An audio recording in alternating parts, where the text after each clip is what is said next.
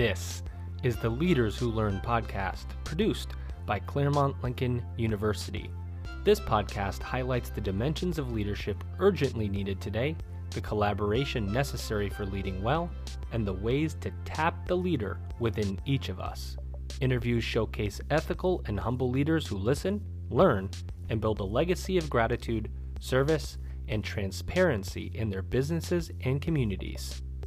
Our hosts, Dr. Joanna Bauer and Dr. Lynn Priddy, get into the specifics with each guest, and we ask questions that need to be answered about ethical leadership and leading in today's society. Now, let's hear from our hosts. So Bill Massey from Sasaki, a principal architect, I'm so glad you were able to stay on for delve into some detail, because I want to get into your specialty, which is sports, recreation, wellness, and student life facilities. But first, I have to ask you a question that based on something in the podcast that just really surprised me. I had actually assumed transportation, cars, trains, planes, were the big consumers of energy. But I learned from you that actually buildings themselves consume more than 50% of energy. That was a surprise. I'm not understanding that. Can buildings be reduced to net zero? Is that the point of LEED? What's the goal? Help me understand it. Yeah, I mean, we're at a really interesting time when it comes to the building industry. So if you think about buildings, and we are, the population is rising very quickly. I think it's, we're 7 billion today. We're going to be 10 billion in 20 years. And I mean, that's just a massive jump when you think about it. And there's a huge push for most of those people between now and 2040 are going to be living in urban environments. So the construction industry is, going at an amazing clip to keep pace with that. And it has been for the last few decades. So if you think about, what it takes to build a building, it's not just the actual construction effort and the amount of energy it takes to build a building on a site. It's, the transportation of materials to that site. It's the manufacturing of those materials, and it's the amount of energy that a building uses to run day to day. So, that's 50 to 60% of all the fossil fuels that we emit as a planet on any given time.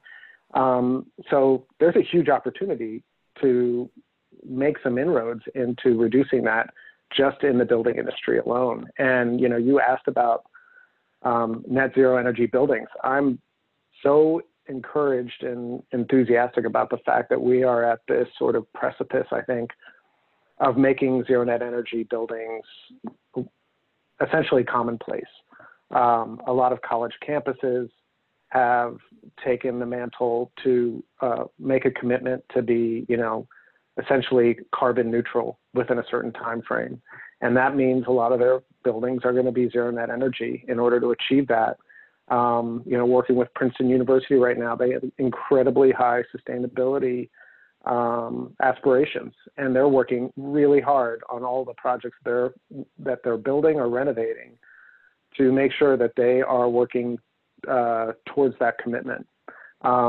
And it's an exciting time. Not every institution has the resources that Princeton has, but a lot of institutions across the U.S. that we work with, regardless of, sort of what their financial capacities are, understand the value of building sustainably, and understand the value that, from a financial standpoint, if they have a building that's pulling very little energy resources or through photovoltaics is able to offset whatever energy use they have, that helps their bottom line. They're not having to pay a lot of money for utility bills, which are likely to only go up as resources become more scarce.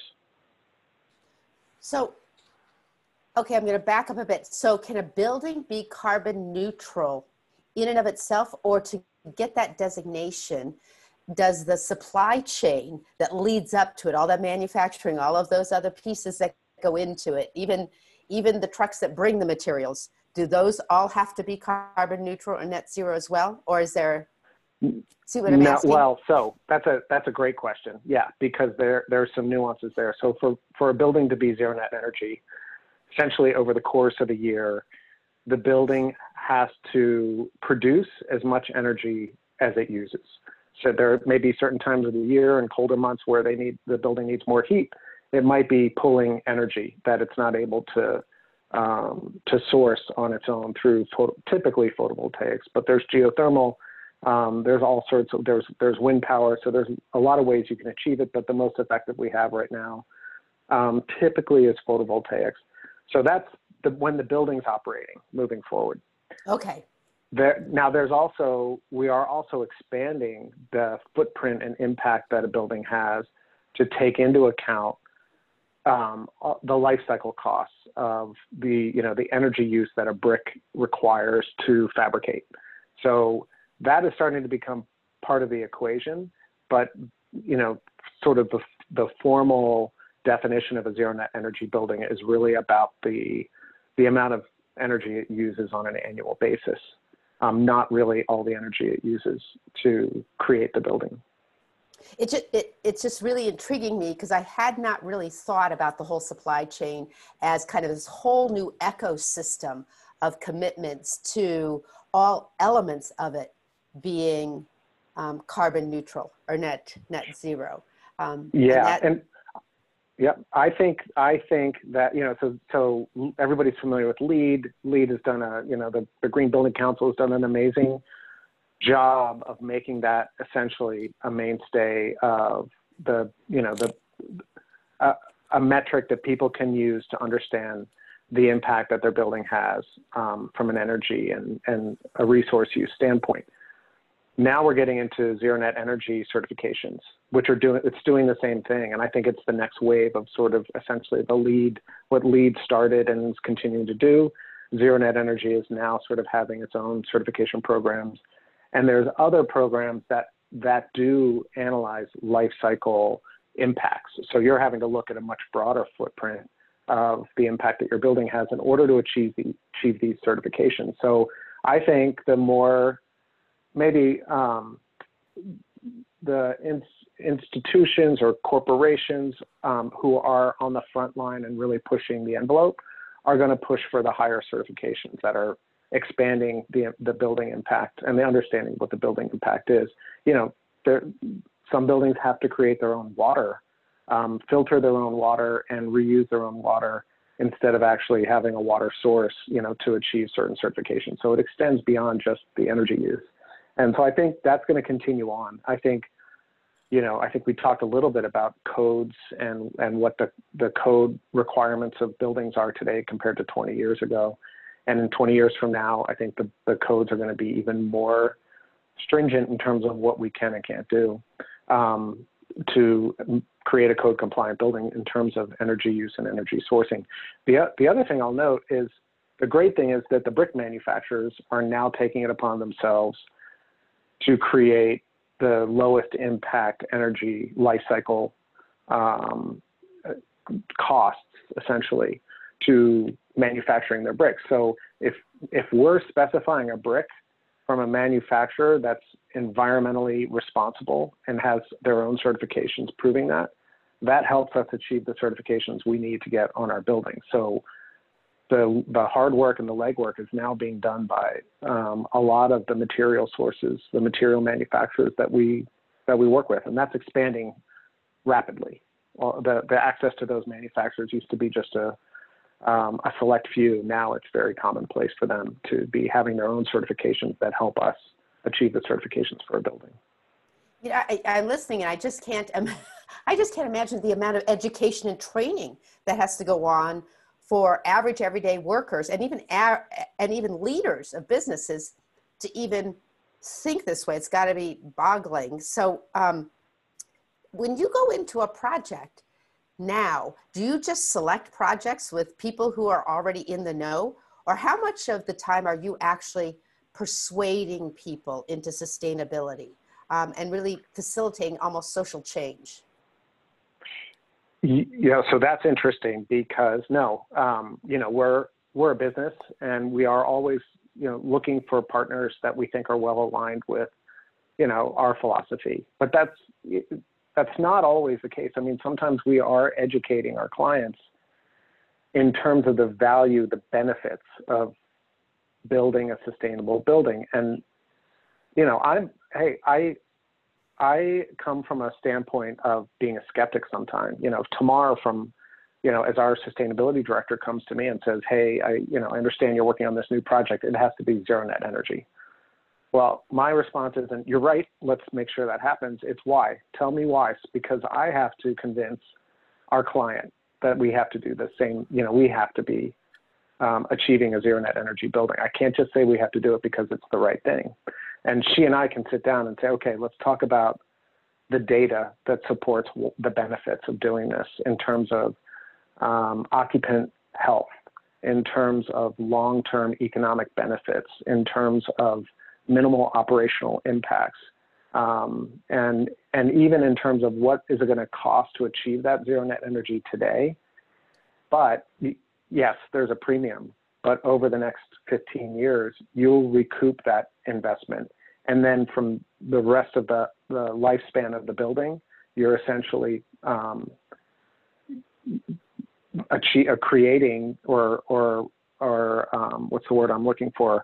You're benefiting from that lower cost over time. So it's sort of this long-term financial benefit that you may not think about in the short term. You had asked a question earlier about how do you think about things beyond the next 3 to 5 years, and you're thinking about things from a decade standpoint, and that's a very hard mindset to get people into.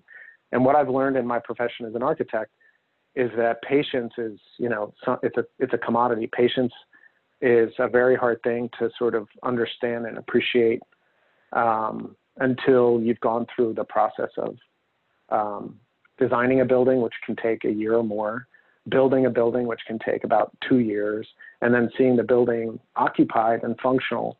And that, that's a year to 2 years to 5 years just to see how the building's actually functioning in the way that you intended it to.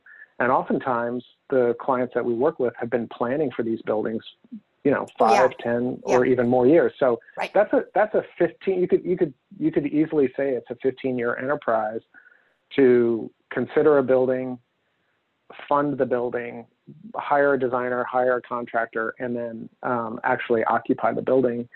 And that I've learned in my career takes an incredible amount of patience. And what you appreciate on the other side of that is the amount of the millions of decisions that went into and the milestones that you had to get through and over to actually make that building a reality. If you think about the number of people, from the architect and the engineer to the contractor to the client to the users to the donors to the people 15 years ago that did a master plan that said this is a building that we need.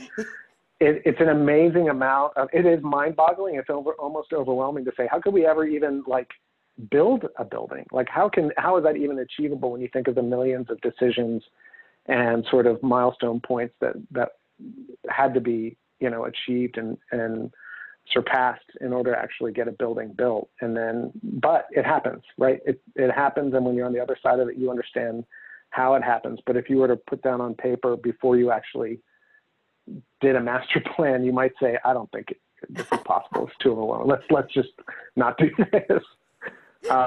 But I think when you start to look at a long-term prospect, you appreciate that it is actually quite achievable. And there's a simplicity of how achievable it is once you kind of put it in a context of a broader scale consideration. Yeah, it's interesting. It brings out all sorts of pieces of leadership, but I'm going to shift gears on you right now. And because COVID has put the kibosh on a whole bunch of plans for building, and yet you have been a pretty big advocate for sports, recreation, wellness, and student life facilities, and them staying open during COVID. And so why is that? What are you thinking? Or is it that they've just been forgotten? I just caught a clip of a post that you had. Yeah. I have some really strong opinions about this, and they're based on a lot of research and a lot of knowledge and consideration that's gone into wellness and the value and benefits of recreation, especially in higher ed. I mean, actually, not even in higher ed. There's a lot of great books and articles written about the educational benefits, the wellness benefits of fitness, essentially, just an active lifestyle. And if you start with kids, nutrition, wellness, a reasonable active lifestyle, the focus that students have in the classroom, the impact on their grades, the impact on their intellectual stimulation and growth, the impact on their actual interest and the well-being, their just mental state of well-being is all very, very positive, right? So we should be championing this every chance we get. And we all know that the world of higher ed has become, it's a pressure cooker. Even high schools now, the high school students are feeling pressure for achievement. College students are feeling pressure for achievement. And the outlets that we're starting to see in higher ed are responding to that. So there's a lot more responsiveness to mental health programs. A lot of counseling programs on college campuses are growing exponentially. It's actually hard to keep up with demand, especially since the stigma of going to see a therapist is, gone down significantly. That used to be something people would kind of look sideways at, but now people are very open about mental health being at the same level of importance and value as physical health. So I think right now in COVID, it's perfectly understandable that institutions are saying, how are we going to teach students, right? Like how are we going to manage a pandemic if there's an outbreak? Where do we put people? Do we need to sequester certain students if this comes up? All that's understandable. But I believe that, and a lot of institutions are responding in kind, that there needs to be the same prioritization in making sure students have the same outlets for mental health and wellness as they would otherwise. So that means, going through some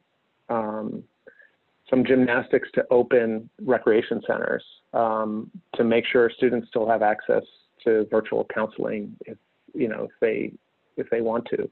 And it's amazing how creative recreation directors and athletic directors have become in responding to this and finding ways to offer their programs virtually. I think Peloton has sort of opened everybody's eyes to how effective, interactive, or even recorded fitness programs can be, right? So you used to think, I can't take a yoga class online. Well, that's commonplace now. And recreation programs on college campuses, they still have all their fitness directors, their instructors, their recording programs, or letting students have virtual live program access. And it's become really, really popular. So yes, they can open their facilities, but they have to space all their equipment out. They're repurposing their gym spaces to add equipment, which is in high demand. Today's students, are on the treadmills a lot or the Olympic platforms, but that requires a lot of maintenance and cleaning and sort of changeover scheduling to make sure students still have access, but they're doing it.